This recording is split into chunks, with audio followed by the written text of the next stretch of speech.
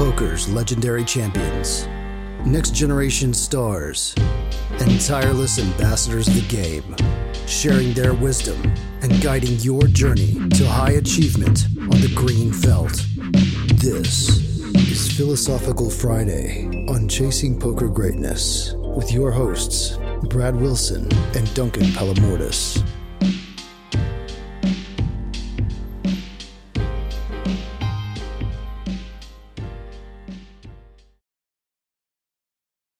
Hello, everyone. Welcome to another episode of Philosophical Friday. I'm joined by Peter Birmingham. This is Duncan Palamordis, and we're going to have another discussion in the middle of holidays. Happy holidays to everybody. Peter, how are you? I'm very good, Duncan. Thank you very much, and hello to the listener. Really good. Excited to delve into what's likely to be a pretty topical subject this week, something that I think is probably on a lot of people's minds. That's right. And what is that? So we're going to discuss the idea of goal setting. So coming up to New Year, everybody's making resolutions, plans going forward, how their 2023 is, how they want it to look. And we're going to delve into some of the topics surrounding that about, what are goals, why are they important, and how to achieve them, and where the pitfalls are. Absolutely. And before we started the podcast today, you were telling me that you were doing some research. I mean, you obviously done your own reading. You mentioned Atomic Habits. Tell us a little bit about that. Tell us a little bit about your own research, the things that you find important, and we can start setting up the stage. Yeah, as I said to you when we were off air, I think like the most recent book I had read to do with changing habits and generally improving and making goals was Atomic Habits by James Clear. I think it's a book that even if people haven't read, they have probably heard of, because it's been a huge it's sold well over 1 million copies.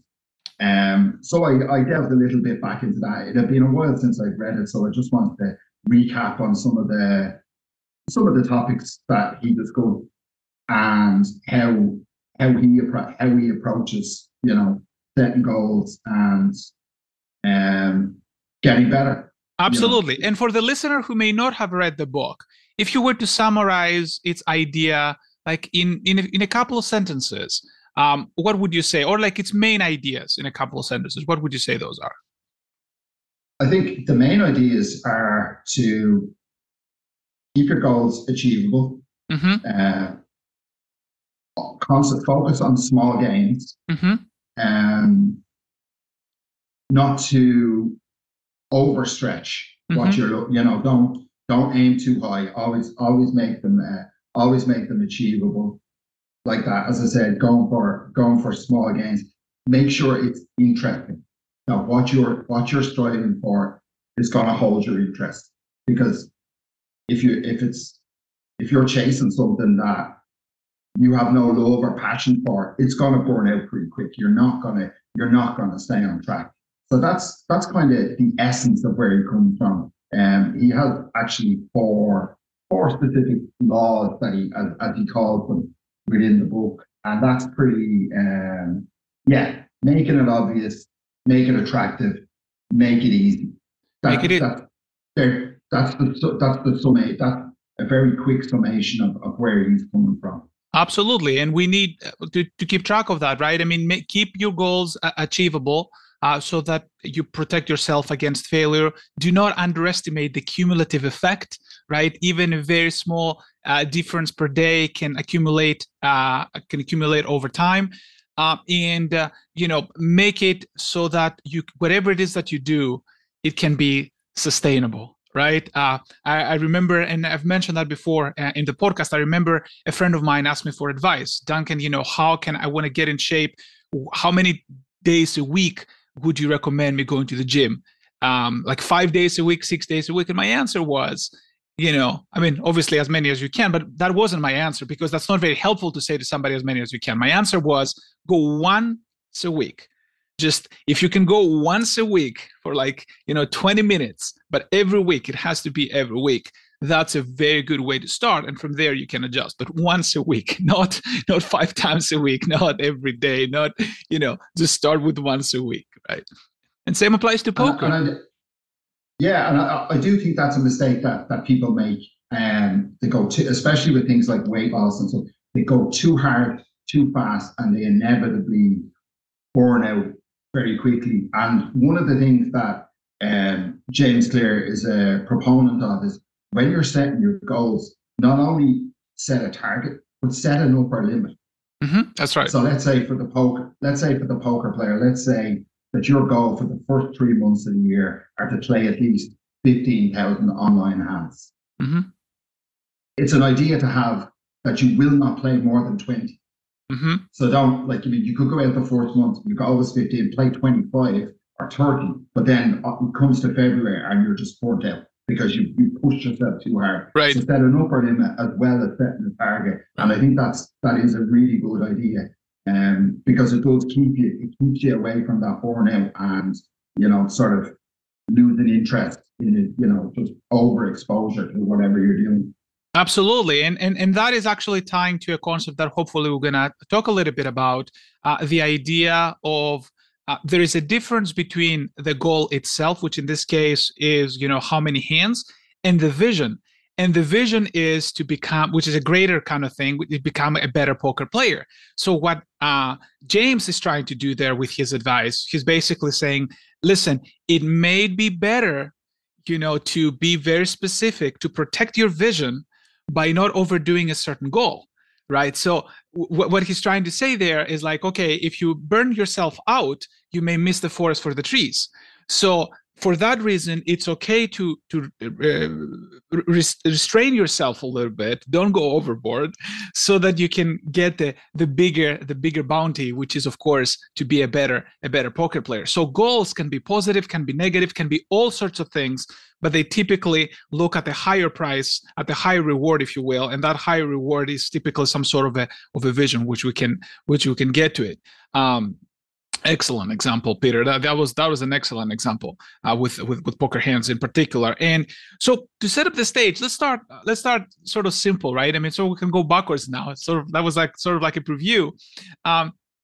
What are goals, and why are goals important in your mind? So I think goals are targets that we set for ourselves. Mm-hmm. So to give us something to work towards, so that we're moving forward with a purpose rather than just moving forward aimlessly. Right. And I think they are important for focusing us, like focusing us as individuals, in sort of the corporate world, for focusing the team, getting them to having something to work towards, a target that's achievable, that something that when you get there, you can feel proud of yourself that I've achieved this now. This is like a milestone for yourself. And I think that's, from a psychological point of view, that's very important for us as people, because I think we're naturally drawn to achieving targets. I think we work best when we're working towards something rather than just, meandering through life or work or whatever it is. That focus is really important. Absolutely. And that is exactly what happens in day to day as well. Like, when the goal of avoiding aimlessness is part of the reason why we want to set up these goals as well. And I would say that the interesting thing is that it all comes together. If we're thinking the term that I usually use, and Brad and we've talked about this also in the past, is that goals are part of what I would call outsourcing, self-outsourcing. The idea of basically taking pressure from our future self by putting it on our present self when we're calm, we're ready, and we have all the resources available to us. So at a time of our choosing, we sort of like help a time of our choosing in the present, we help our future self. So this is what I would call self-outsourcing. And this comes in several forms, like scheduling is one example of self-outsourcing. We want to take it out of our brain, so we don't want to think exactly what we're gonna do next. That's why we put it on a schedule. So now the schedule does the heavy lifting for us. Another form of self-outsourcing is, of course, the goals. So instead of having to worry about this aimlessness that you just described very eloquently, right? Instead of having to worry about aimlessness every minute of the day, what we can do instead is saying, but wait a minute, what did I say? How did I say I'm going to deal with that aimlessness? Oh, now it's time to go to the gym. Got it. Or how I'm going to deal with that aimlessness? Oh, I'm going to have to play some of those 20,000 hands that I said I have to play. So we always look back to that, reference system, right? And take away part of the stress and the decision making. Another example that I like to give, remember last week we were talking briefly a little bit about tilt and how yes, the worst way to get somebody off tilt is to tell them not tilt, right? Because literally what we're doing right then and there, we are putting the pressure exactly where pressure should not be, right? We're not, like, when things haven't gone our way, this is not the time to make decisions. This is the time to take pressure off, not to add extra pressure by making another decision, right? Oh, I need to, refrain myself from tilting. So another example of self-outsourcing that I found related to tilt is to always, after a hand is over, to say nice hand to your opponent. So that's an example of self-outsourcing, right? Why is it self-outsourcing? Because there's no decision there. It's like similar to auto-folding 7 deuce. That's self-outsourcing. You're not making any decisions there. Like, this is as close to not making a decision as it gets, right? So the auto-fold of 7 deuce, or saying to your opponent nice hand every time, is a sort of a thing that we've done away from the table. We have already decided. So when the time comes, we almost do it automatically. We may be fuming and still say nice hand, or still we may be fuming and still fold the 7 deuce, which is again related to the Atomic Habits. Also, this is how habits are being built, by having that concept of self-outsourcing.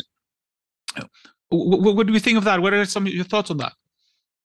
Yeah, I think it does. That makes a lot of sense, and sort of, I think from a poker point of view, to sort of simplify it back a little bit, it could be seen as, like that, as you say, back to a basic strategy that you have when you're playing.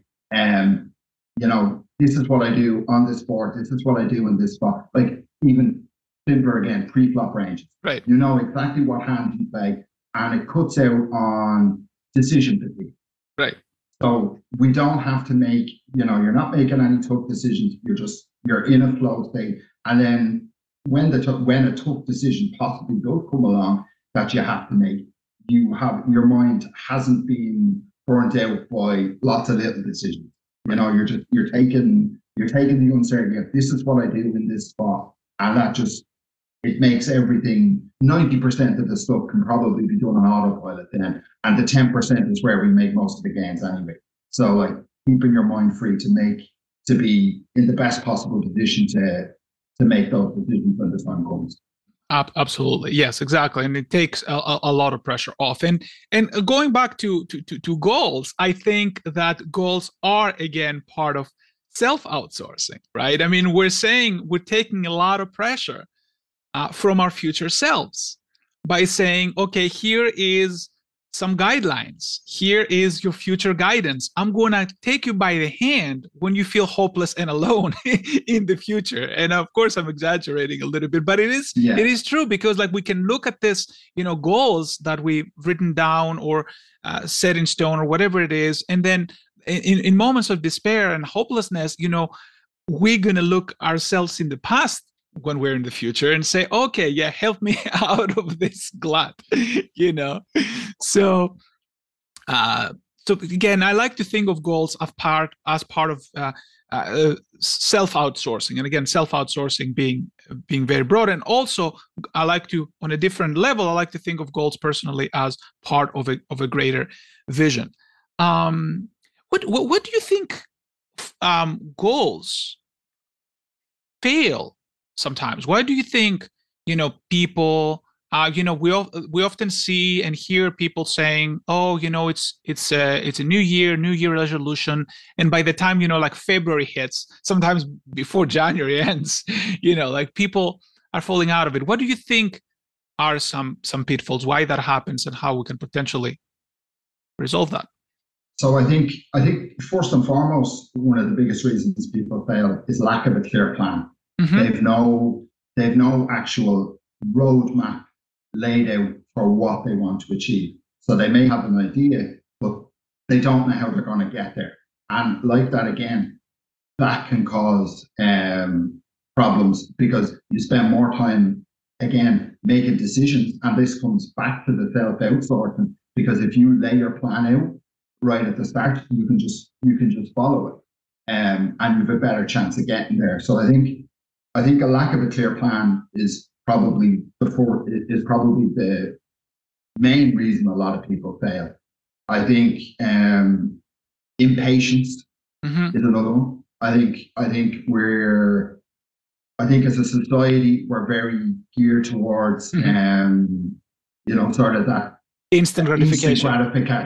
Yeah, we're not designed. We're not socially designed at the moment to be sort of in it for the long term. To be looking at the small gains and realize we don't see the bigger picture. We don't look at it holistically and say, well, like if I make 1% change every week for the whole year, well, I'm going to be 50% better than I was by the end of the year, even more with a cumulative effect.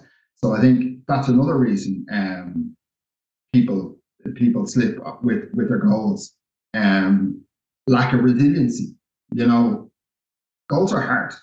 And one thing I read, and I thought was a pretty good way of looking at it. When you're setting goals, the question is not what you want to achieve; it's how much pain you're willing to endure, because that will determine what your goal should be. Right. So, a lack of resiliency. I think people shoot for the moon too often, right, but they fail because they really set the goal way far in advance of what they were actually physically or mentally capable of achieving. So I think for me, they're probably the three big ones that I'd say if you did a survey and people answered honestly, that's where it fell for me. Absolutely. So lack of a clear plan at the beginning of the year. So lack of resiliency, people are not sure exactly how much pain they can endure. And the third one was, remind me again, Peter. Impatience. That's exactly right. So the fact that again we're driven into instant gratification, and incidentally for your third one, I mentioned it second. So the lack of resiliency, people can actually set goals into becoming more resilient, right? But before we become more resilient, because we all want to be more of a lot of things, right? I mean, we want to be stronger, we want to be kinder, we want to be a lot of different things.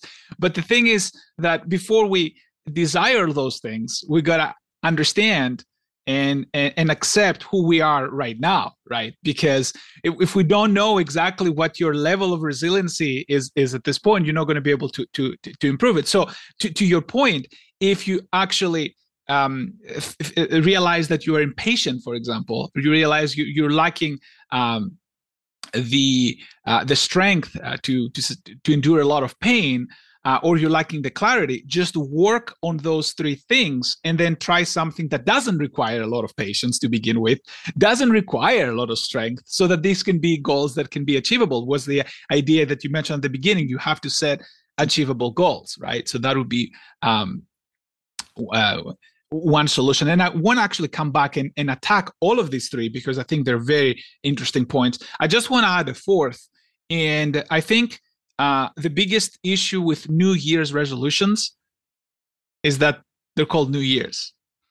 They don't have to be. As a matter of fact, like I have what I call like eternal visions, right? I mean, they never go away. They don't start at the beginning of the year. I definitely do not erase them at the end of the year. I have things on which I'm working for years on end, and I think I will probably never stop working on, right? So they're not the reason why. I mean, these are all, of course, artifacts. Exactly the same way that people say in poker, it's all one session and things like that. Of course, I want to say one thing. There is a practicality into segmentizing time. There is a practicality because we're creatures of beginning, middle, and end. Like we wake up in the morning, we do our day, and then we go back to sleep. So we like cycles. So we're creatures of cycles. So those cycles are helpful to us. So, but my point is, year is just an arbitrary cycle. In actuality, there should be cycles within cycles. So there should be the monthly goals, the weekly goals, and the daily goals, the yearly goals, and the life goals, right? So there is nothing special about the yearly thing. So there should be goals all over the place, on a day-to-day, minute-to-minute, whatever, what have you, and they can be cycles upon cycles. So that I would add this as a fourth, and I will call it the timelessness, so that we have a name for it. So going back to this and attack them one by one. Number one is lack of clarity, right? So let's talk a little bit about that. This is a very big one, lack of clarity. What do we mean by that in a few words, and how do we think people can actually attack that issue? Like how they can go about? What are some heuristics so that people can improve on their clarity? So I think like a lack of clarity, if let's take like probably one of the biggest resolutions that somebody will make at New Year is to lose weight. Mm-hmm. So your goal is to lose weight. And I think that's probably more an overall, that's probably could be seen as an overall vision. Mm-hmm. Right. That's the end goal, as we say. But where they fall down is they don't necessarily understand how they want to get there. Right. So like everyone, like people will say, okay, so I'm going to walk more. I'm going to go out and I'm going to start walking more. And that's absolutely brilliant. Walking more is always going to be good. But it needs to be stacked with something else. If you're walking every day, but still eating 4,500 calories every day, you're not going to lose weight. So you have to treat it holistically. You have to see the whole picture, as it were, that it's not just one thing. Like making small changes is great. And it's like if you were doing that incrementally, let's say, for example, you started walking in January and February you tackled your nutrition, well, then you're making progress. Then you have a plan and you're moving forward. But most people will only kind of tackle one, or they will say, oh, well, I want to lose weight and I'll be really restrictive with my calories. But like that's not sustainable. So like, I mean, your plan was flawed from the start. So it's finding a balance of where you want to get to, how you're going to best get there with something that is sustainable, something that you enjoy, and something that you can do in conjunction with your environment. Like, I mean, if you're working, let's say, for example, 12-hour shifts, 4 days a week, well, the time constraints for you participating in, say, exercise are going to be quite limited. So you have to find something that works in your environment. What works for me, who is probably at home a lot of the time, is not going to work for somebody in that situation. So it's not a one size fits all. And I think people get locked into sort of generic formulas about how they're going to achieve specifically weight loss. And again, just to make that clear. But yeah, it's sitting down and realizing all the factors that are involved in your life that are going to impact you, and making a plan based on that. So it's not as straightforward as sitting there. It's a great idea to say, I want to lose weight. You've got the idea. That's brilliant. That's the starting point. That's dot. Now you have to build on that. Now you have to extrapolate. And I think there's some really great ideas and like heuristics that can help you get there. Absolutely. That if you just sit down and put a bit of time into it, you can clarify where you want to be, how you're going to get there. And yeah, Absolutely. it just requires time. It just requires a little bit more effort. And I think the results then long term are going to be, they're infinite if you can formulate a plan and stick to it. Right. Let me comment a little bit on that effort, because some of the examples that you use, for example, like lose a lot of calories. I think and you mentioned that example as a bad example, right? I mean, as the things that people should not do. I think the reason you're correct about this is because, again, the person who says I'm going to lose a lot of calories, or I'm going to go to the gym like 5 days a week, from the previous example, I think the point they're missing there is that they're not self-outsourcing yet again. Besides the lack of sustainability, the reason why this lack of sustainability exists is because they're not self-outsourcing. What they're really telling to ourselves is like, future self, be strong enough to be able to endure this thing that it was impossible to me until now, and yet somehow magically, on hopes alone, I'm going to have the strength in the future to do that thing. So to me, that's not self-outsourcing. That is, just do something in the future that you cannot do now. That is not what goal setting should be about, right? You mentioned, for example, a person who goes to work, for 12 hours a day, right? And immediately what comes to mind in a situation like this, again, every person is different, but immediately what comes to me is that, that means that person doesn't have enough time to go to the gym. And yes, that is a good excuse. I know a lot of people saying, "Whoa, like someone like David Goggins, like there's no excuse," and he's right. But most people are not David Goggins yet, So you need to start from level one. But here is the thing, like where a person like that, for example, could start. Have you ever considered biking to work every Friday? Duncan, what? I'm like, 20 miles away. Okay, sure. I mean, that's what I'm saying. Every person is different. Have you considered, like biking a mile and then put your bike into your car and then go to work, or like, bike the last mile or something like that? That would be another thing to do, or whatever it is. Like, have you considered, like biking to the grocery store maybe once a week? If you have to go to the grocery store, like something like that. And of course, I'm not just saying that biking is the only solution, right? But like that is self-outsourcing, right? Because that's not a decision you have to make every Friday. That decision has been made for you, right? And it's a different type of decision that it doesn't necessarily require the same willpower as the one that says, like from now on, I'm just gonna like, stay hungry. Because like Peter, you said earlier, like you get into the situation of vagueness, and that vagueness can hurt results, right? So specificity is very important. I mean, sustainability is also important, achievable goals, all of these things. But I think really it comes down to little practical things that have pre-decided for us. They have been pre-decided for us, right? Because I think that's where the specificity can get into the picture. They have to be pre-decided. They have to be very, very, very specific. Like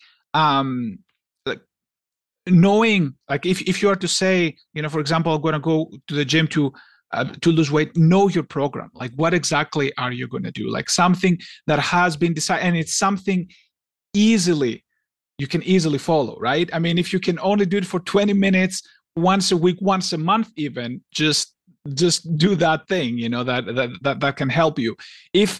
Or it can be something else, like, I mean, I'm going to set a rule. I'm not going to eat outside, something like that, or, whatever it is that works for you. Anything that basically limits your decision. I think just on something that you were saying, it sparked you were saying about, if you make a decision, say your bike on a Friday to work or something like that. Something I was reading about earlier It's the idea of the opt-in versus the opt-out situation. So if you predetermined that you're going to, do this, let's say biking or, go to the gym on this specific day at this specific time, if you've already predetermined that, then to not go, you have to consider why you're opting out rather than making reasons why you should go. Right. And that can be really help with mindset and focus that you're, if you have to make excuses why you're not going, it's probably harder for you to not do it. Whereas if you have to make reasons to actually go and do it, you can easily just turn around and say, yeah, but it's not happening.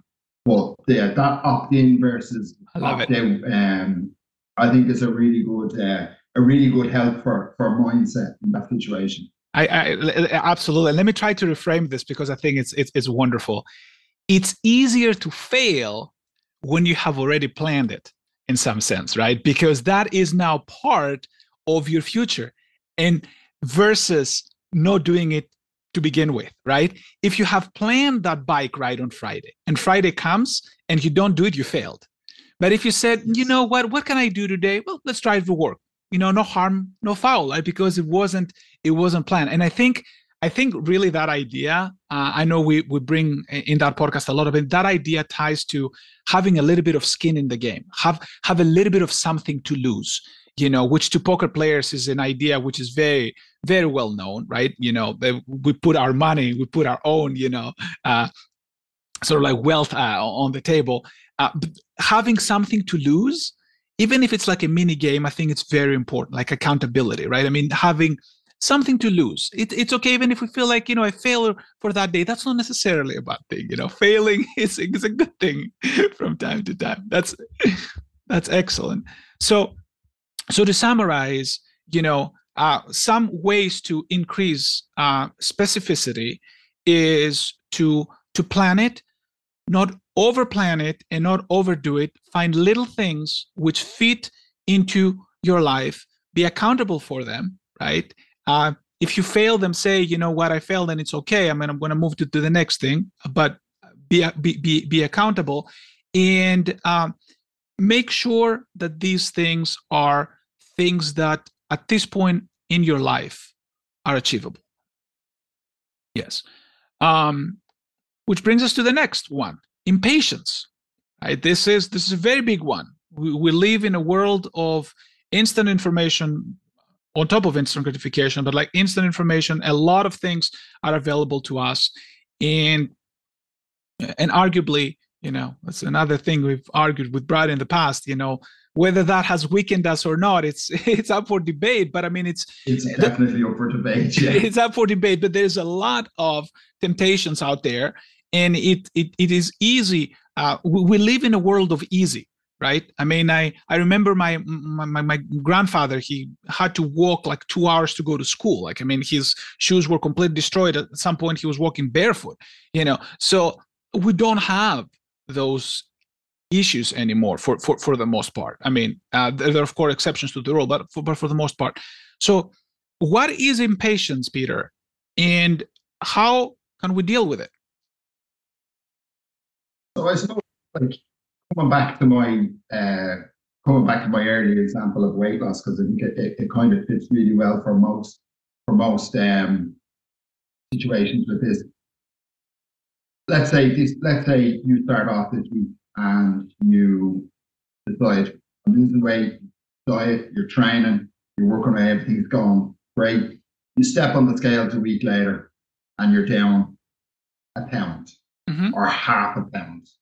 And all of a sudden, but I'm after working my ass off for the last week, and this is all I've achieved. Like, that's not good enough. Like, I want like 4 or 5 pounds down this week, or I want more. I want to see more. That's not how it works. And I think people sort of try at that stage. People are sort of, well, why am I doing all this effort for stuff? I'm not seeing anything. I'm not getting any benefit out of this. But again, they're not seeing the bigger picture. So they get impatient like that. They get impatient, and then it's kind of like, well, maybe there's a quicker way. there has to be a quick fix. And they might go to Google, and there are 1,001 quick fixes for weight loss, and absolutely none of them work. Exactly. No, that's right. I'd say most of them work in the very short term, but if you want long-term results, you're going to have to put in long-term effort. And I think it's really that simple. But unfortunately, with the instant gratification, people just aren't prepared to wait for those and accept that tiny gains have a cumulative effect. Absolutely. And then it comes back to the distinction between goals and vision. What are you trying to achieve? Are you trying to become healthy, or are you trying to be healthy today?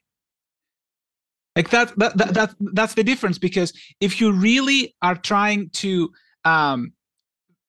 find a quick fix in Google, I mean, it's going to work for today, let's say. It may or may not work, but let's say it works. I'll give you that 100%. Let's say it works. But is that what you want? Is what you want is to just look good right now, and who cares about tomorrow? Or is the goal to actually, the vision, right? That's why it becomes, we need a different word for that. It's not a goal. It's a vision. It's a lifestyle, right? And if we are talking about potentially changing the lifestyle, that's a situation where it doesn't matter what we do today. What matters is what we're going to be able to maintain for the next 5 or 10 years, which is why personally, and we mentioned a little bit of Warren Buffett and Berkshire Hathaway last week, right? The idea of long-term, the idea that, having this long-term vision, it's not about today. It's not about, and if you listen to people who've been trying to do this for a long time, like doing really hard things, like, again, we mentioned David Goggins earlier, they're not doing the workout to lose weight. They do the workout for the workout. It is actually the act itself is the reward, not something in the future, right? And this is a huge difference between, like the journey and the destination is, so the question is, what, do we really care about the reward? Because if we only care about the reward, the process will fade. Or do we care about the actual process, right? Because where is the impatience when the actual reward is the process, right?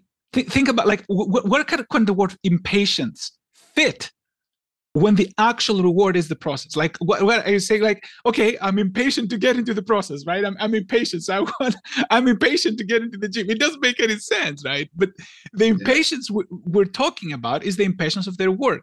So if you actually eliminate sort of the reward, all that's left is the actual process. Right. Of course, I mean, a lot of people are probably screaming at their devices. It's like, who the hell likes to torture themselves? Like, but is it really torturing? Or is it like you feel like a superhuman when you actually like do that? You've never, like, picture yourself like you've never run in your life, and then all of a sudden you run a full mile and you look at yourself like all sweaty and like, holy smokes, I did this. Or like you've never played poker professionally before, and then you just sit at the table, you make a very few good decisions, you see through your opponent's mistakes, and then you walk off the table and say, oh my God, I just made my first soul read. Yeah. Is it the money that you care about, or like it's just like elevated yourself into like a super hero level? You know what I mean, Peter? Absolutely, yeah. That especially that's actually a great one, because I've made those reads at the table, and it didn't matter whether the pot was for 10 or 100 big blinds. There you go. The pleasure derived in the moment was, I made that call. I knew you had nothing. I called you with ace high, and I was right. Right. Because I had the read, and my read was perfect, and my knowledge base is such that, that's my level. That's the level I'm at, that I can make those reads. The money was absolutely secondary in that situation. That's right. That's leveling up in real time, right? I mean, you see your level up, absolutely. right? I mean, you hear the noise, like the game noise, achievement unlocked, right? I mean, it just feels it just feels great. I mean, that thing. But there's no sort of like external reward. I mean, the reward is the leveling up. Like, I mean, the skill has been upgraded, and I think. Although philosophy is not necessarily as good as having a practical heuristics, it serves a different purpose. It is useful in just setting a proper mindset, and chasing after rewards could in itself be a trap.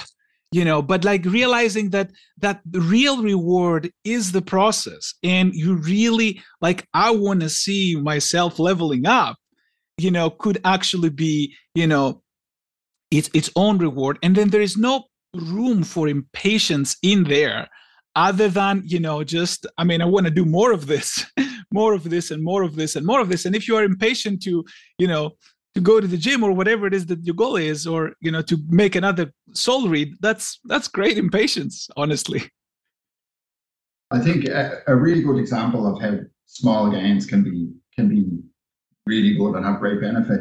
Pat Riley, when he was coach of the LA Lakers, the basketball back in the 80s, and like had this amazing team in around 1985. And they didn't even win their conference. Right. So he came up with the system of, as he called it, career best effort. So when a player joined the team, they got all their stats, brought all their stats in together, and he got their average. He wasn't interested in what the person did on their best day or their worst day. He got the average. And all he asked from his players was, every time they played, 1% better than they had done before. Right. Career best efforts.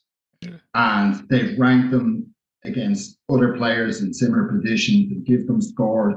And 8 months after putting that process in place, they won the championship. Right. And then went back to back and won a second. Right, yeah. With 1% gain each week. It sounds simple. There was probably a lot of hard work in getting that 1%. But the idea is there, the cumulative effect. And I think that's the bit that people miss out on, that small gains add up very quickly. That's very good. And this is a very good point, Peter. And that's where philosophy can be helpful, right? Because looking in the right direction is the difference between like walking towards work and then walking over a cliff, right? I mean, it's not what's going to get you there. It's not where you're looking at, but like if you're putting your force in the wrong direction, can actually hurt you or help you. So this, what you're describing right now, is just looking in the right direction and just basically saying, all I need is a little bit of an extra gain on top of what I already have, and the cumulative effect is going to take care of the rest, right? I mean, this is what philosophy can be helpful for. Right. And then you find the heuristics on how to get there, right? Because I mean, Pat Riley, it didn't just say, just do 1%. He actually gave them specific guidelines. Yes, as you know, yeah. I mean, he had the skills and that's where the expert knowledge of the field comes in.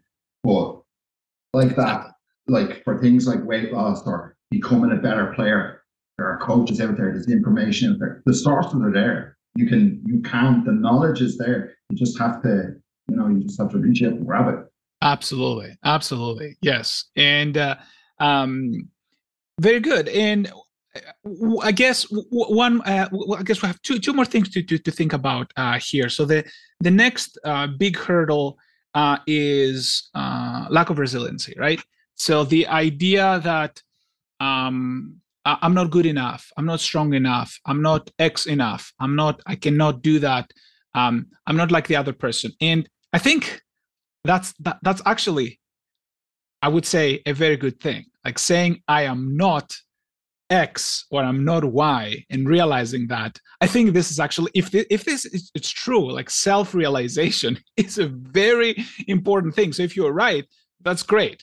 So, okay, you're not this, what are you? So how do people deal with the issue of lack of resiliency? I think it's a really good way of, like, when we're measuring things, we have a habit of, as people, we measure forwards, like that. We measure against our future self. Right. But I think, and James, this was something that James Clear proposed, was the idea of measuring backwards. So we measure ourselves against our most recent effort. You know, so like, your goal might be, let's say in the gym, for example, your goal long term might be to bench press 250 pounds, let's say. Last week you bench pressed 150. Okay. So you're not jumping from 150 to 250. Your most recent was 150. So this week, let's go for 155. Right. And if you hit that, then you can move up slightly. If you don't hit that, if you fail, if you can only lift 145, well, that's now your more recent effort, and you build from there. So build on what you have now and use that as a means of moving forward, rather than, and that's, again, I think that's another form of self-outsource. We're not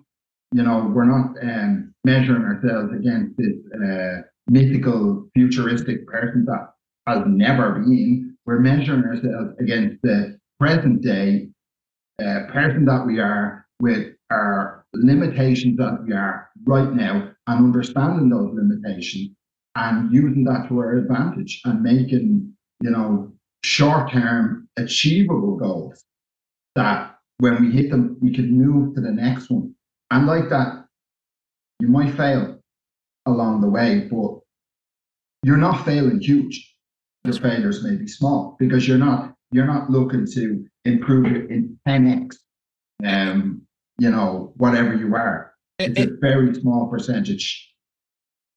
Exactly correct. And just to elaborate a little bit on that idea of the failure, if we actually set self-outsourcing properly, we can avoid the whole concept of failure altogether. What do I mean by that? It is often said, and it applies to poker as well, do not set numerical goals, right? Like you mentioned bench 250, and it's good heuristically, and it can be helpful. But I would go as far as saying, don't even mention numbers. Exactly the same way to say I'm going to have like X amount of winning sessions. It's not really up to us, right? I mean, that's only could potentially be adding extra pressure to our future self, right? But I mean, exactly. From what you just said, you sort of like implied it that, it's not the 250, it is what you can do now, right? I mean, if you can go from one. Yes. So what I would say is, like, what do I mean you cannot fail? Like, if your goal is, go ahead and push that bar, 10 times, push it. Whether or not it's going to go up or not, you don't know. But you did push it. You push that bar, like you put, like, in of course, I mean, you can fail, right? Because in the sense you don't even show up. I mean, that's the real failure. The real failure is actually not showing up. So we want to make the reason why I like this concept of self-outsourcing when employed properly is that it literally takes away pressure from our future self, because the future self knows exactly what to do. So what is, the goal today? Go behind the bar or below the bar if we're doing chest press, and push it 3 times. That's what we're going to do for today. Oh, it didn't get off the ground. Okay, then we push again with lower weight, whatever it is what we do. And that can actually start building the habit, right? And again, then maybe gets off the ground. Oh, it got off the ground. Okay, now that it got off the ground, let's do that 5 more times next Tuesday. Like this, something along those lines. So in that sense, failure can only happen if we don't show up. And we want it to be like, it's the opt-in, opt-out that you mentioned earlier, right? I mean, we want that failure to happen. We want to feel accountable, because we didn't show up. But we don't want the failure to be unfair. I hate to use that word so much, because it's, but what do I mean by unfair? We don't want the failure to happen because of external reasons that we didn't control. that's going to suck, right? Yes. I mean, that's going to make us really hopeless, right? So that's why, you know, it is important. And on what I'm reading between the lines, you know, 150, 155 is that, like, we want to make it so that the only possibility of failure is that us not showing up. And yeah, absolutely. Yeah, I totally agree. I think even expanding on that idea, we can reframe it a little bit as well. You know, if we take it more as, when we don't hit, you know, say, this very short-term goal, we can sit back and it's a learning experience, right, rather than an actual failure. And it's only seen as a failure if we don't learn from it. Like, right. For example, what do we think is the reason? Why couldn't I achieve this today? Well, maybe I'm just not up to that. You know, I haven't reached that level yet. I'm not strong enough to lift that bar at this present moment. Or maybe I was a little bit under the weather. You know, I wasn't in, you know, 100%. We can look at things differently, and we can view failure in different ways. But I think viewing it as a learning experience and an opportunity to sort of grow, and I think that's what helps build our resiliency as well. Like, I mean, especially, like, I mean, even bringing it back to poker, like, if we play a hand, me and you play a hand for 100 big blinds, if we get it in pre-flop, 8 to 30 king, it just happened. That hand plays itself, and we all know that that's just, and most people just accept that and move on. You get it all in on the flop with a set, and you get set over set, that feels shit. That's where the resiliency comes in, and you have to sit back and realize that that's just, that situation will just happen. It's exactly the same as aces versus kings. The outcome is predetermined. You did exactly all the right things, but it just didn't, you know, there was a bit of failure there. But it's not your failure, it's just your hand failed, you didn't. And we go through that, and that's how we build resiliency in poker. We learn how to accept these losses. And I think the same idea can be applied to almost anything once we understand what's meant to happen, and, you know, what's possible and what's impossible, and where, you know, how we can move through that. Absolutely. And this is where philosophy can be helpful, right? Because but both philosophy can be helpful, the concept of vision can be helpful, and the concept of self-outsourcing. Philosophy can be helpful because we can sit there and talk about this, exactly what, like you said, Peter, it's supposed to happen, it is going to happen. I will actually go one step ahead and even say it has to happen, otherwise the game is unfair, so to speak, right? Because kings, I'll take even the simpler example, kings versus aces, and let's say we get a bad beat, kings beat our aces or whatever, it has to happen. It has to happen 18% of the time. It has to happen. Yes. We have to lose to pay back all the money we have won unfairly. We only deserve 82% of the pot, and we win 100% of the pot all this time. So we have to give it back. That's the fair thing from a game theory perspective, right? So this is where philosophy can be helpful, right? So, but the self-outsourcing part helps because we can't have that conversation while we're tilting out of our asses, right? I mean, that has to happen when we're calm. You know, it makes sense. You know, we're you know, easy to interact. So, and this is where also like the vision comes into play, because again, we're not really thinking of the short term. We're not thinking just this hand. We're thinking about all of the hands that are going to happen in the future, because we're not thinking of giving up anytime soon or quitting anytime soon, right? So all of these things can come together. And in particularly, I think that one thing that is very important is how we can deal with that situation in the moment, but hopefully in a way that has been pre-decided by us, for us. That's why the self-outsourcing, right? I mean, an example of that would be we got the kings, we got the aces, we ran into kings, the kings won, nice hand. Fuming perhaps, but then the last time we're going to say nice hand was going to be less fuming, because again, we're already programming our body to have a reaction which we usually do when we're happy, like nice hand, you're saying wishes. So that's how we can actually get into that situation. And I know it's easier said than done for a lot of people. I know I have a lot of students who, have that issue since the beginning, but it is important to take ourselves at a different place in time to make those decisions, because we cannot make those decisions then and there. So we have to find a way to build a wormhole so somebody else will make that decision for us, not necessarily ourselves. That's the idea of self-outsourcing. I mean, that's the weird thing. But you're absolutely correct when you're saying that we have to take the set over set and make these connections, and see that it's the same thing. The only essentially this is an excellent idea that you're presenting. The only additional thing essentially that I'm saying is that this can only be done after the hand is over or before the hand even started, right? And you can't do it in the moment. That's right. As Brad likes to say, the battlefield is for fighting. Right. The training ground is for everything else. That's right. But once you're on the battlefield, you're there to fight, and it's only going to detract from what you're trying to achieve if you're trying to learn in that moment, because that's not what that time is for. Very wise, that guy. Yeah. Yeah. He does come out with have a couple of his moments. Pearls of wisdom, that he likes to impart on them every now and again.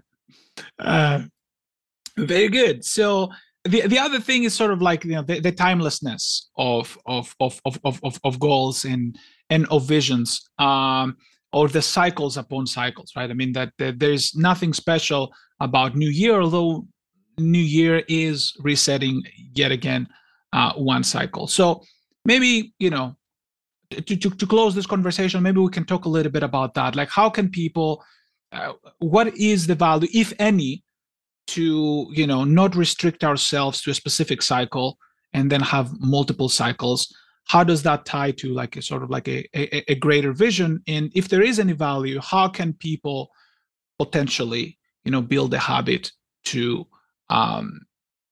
never end setting goals towards a vision?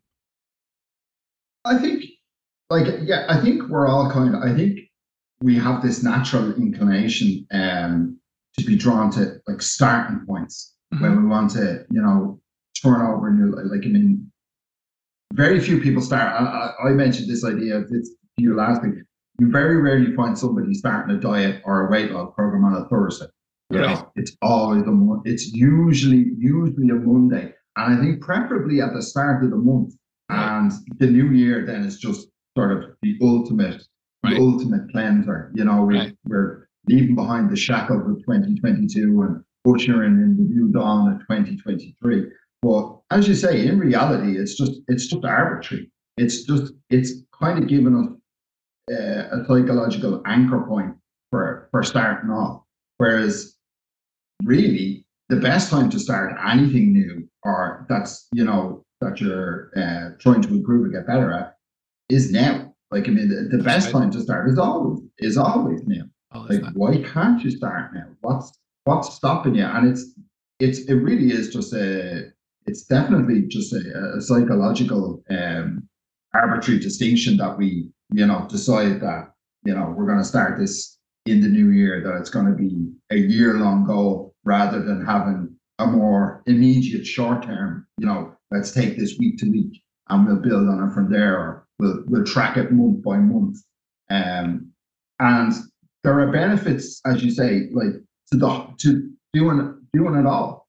Like, I mean, if your overall vision is to be healthier and, get yourself in better shape, that's the overall vision. So then your short-term goals by the week, what am I going to do this week? I'm going to go to the gym. I'm going to be healthy. Monthly goal, how have I progressed? And what am I going to do moving forward now for the month ahead? What's going to get me closer to my overall vision. And short-term goals, medium-term goals, long-term goals, they all have a place in that vision.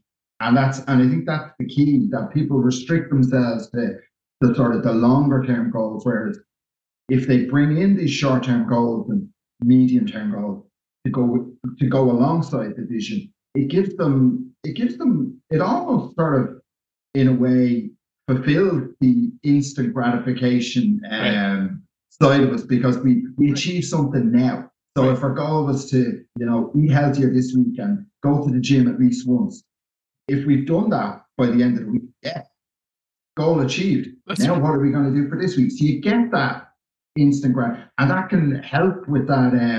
That can help with the impatience as well, because we're making progress. We're seeing the achievements in the short term. Absolutely. And notice in what you're describing, what you're saying, right? Like and I agree with you 100%. Like the idea that person, goes to the gym and they're happy about it. So they're not really happy for the reward. They're really happy for the process. Like, I mean, the process, yes. and I agree. Like, I mean, I think that, like, if we can actually make the process its own reward, then that is really the ultimate, the so-called enlightenment, right?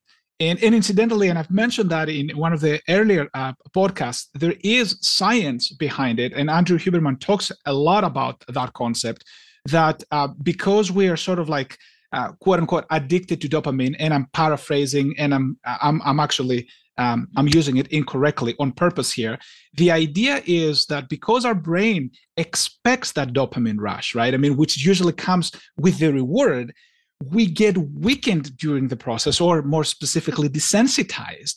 So our body doesn't necessarily produce the same amount of effort because dopamine hasn't been produced during the doing of the thing, right? The brain is like, you know what, I'll get the dopamine later. Why bother right now? But if the own reward is the process, then the body's like, okay, this douchebag over here is not going to reward me with anything. I might as well produce some dopamine right now and get naturally high.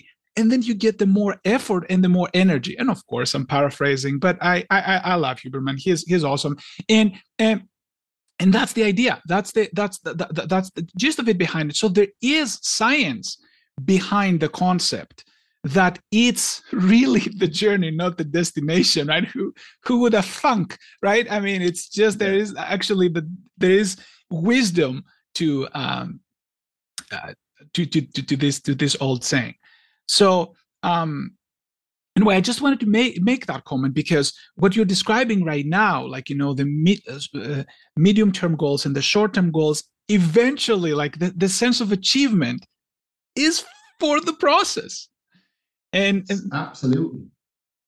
And that is a beautiful thing. I honestly don't have anything else to add. I mean, that was excellently described. And again, I mean, heuristically, you're talking about something that also, like, people from other areas, in this case neuroscience, they happen to fully agree with. And like, again, we see that the beauty of philosophy, like connecting different disciplines. So let's summarize for the listeners some of the things that we talked about, right? I mean, so what are some simple, again, guidelines, again, in short sentences, I guess, what are some simple guidelines for people to set goals, and also the 4 pitfalls we discussed? So I think keeping your goals, keep them achievable goals. Keep them interesting. Keep them achievable. Keep them interesting. Have a plan. Right. Lay out your plan. Have a plan, and enjoy the process. That's right. Absorb the process. I think just a really good quote from James Clear is that expertise is a process. That's right. It's not an outcome. That's right. It's not an outcome. It's a process. It is. And I think that really sums it up. And remember that small gains have cumulative effect, and 1% a day or £0.5 a week, all adds up by the end of the year. And there we just, like, as if Brad was here, we had a cat running through the screen. So apologies to the listeners. We'll have cats. We'll have animals. Yeah. And the best time to act is now, right? Is now, absolutely. And I would. What are we waiting for? What are we waiting for? And I would even, like just quote unquote polish it a little bit by just saying the best time to act is when you're clear-headed and you can actually make the sacrifice of the present for your future self, right? When you feel that you're more mature than average, when you feel that more tranquil than average, when you feel that wiser than average, in a moment of epiphany, in a moment of tranquility, that is a time where your present self can make sacrifices for your future self. The future self that, is completely unconscious because they're running to do 3 million different things and, they just try to juggle life. And that future self needs your help right now on when you have that moment of clarity, I would argue, which is, why I'm using the term, like self-outsourcing here, right? That idea. So we can help that future self the best way we can. Besides that, we should probably wish everybody, happy holidays. Enjoy with friends and family. And Peter, where can people find us, and specifically where can they find you? So people can find me in Greatness Village. So if you go to chasingpokergreatness.com, click on community, there's a link there that will take you into the Slack group, and you will find me there. Duncan is also in there. And for anyone interested in poker or getting better at poker, it's absolutely the best community online. Check it out. It's definitely worth it. And then people can also find me on Twitter, at Peter Birmingham. I'm there. Drop me a follow, drop me a message. I will respond if any ideas for future Philosophical Fridays or anything you might want to hear discussed. We're always open to suggestions. Absolutely, and they're always welcome. And same here. You can find me in the Twitters, Ask the Math DR, and also on YouTube, Why Alex Beats Bobby, spelled in the British way, Bobbie, as Brad always like to mention. And yeah, like drop a comment, like, dislike, whatever you want to do, and we will see you all there. And in the meantime, enjoy your time with friends and family. Have wonderful holidays and a very, very happy New Year. With or without resolutions, it's entirely up to you. But hopefully, if you decide to make some resolutions, hopefully, we trigger some food for thought. Well, Peter, thank you again. Thank you again for joining. Do you have some last words you want to share with the audience? No, I was just gonna wish you and the listener a happy New Year, Duncan, and we'll see you in 2023. Thank you very much, my friend. Likewise, and take care, everybody. Take care. Bye-bye. Thanks for listening to Chasing Poker Greatness. You can subscribe on Apple Podcasts or on your favorite podcast app. Go to chasingpokergreatness.com to get the newsletter. Join the Greatness Village community, book a coaching session, or dive into the latest data-driven poker courses. Follow the show on Twitter at CPG Podcast.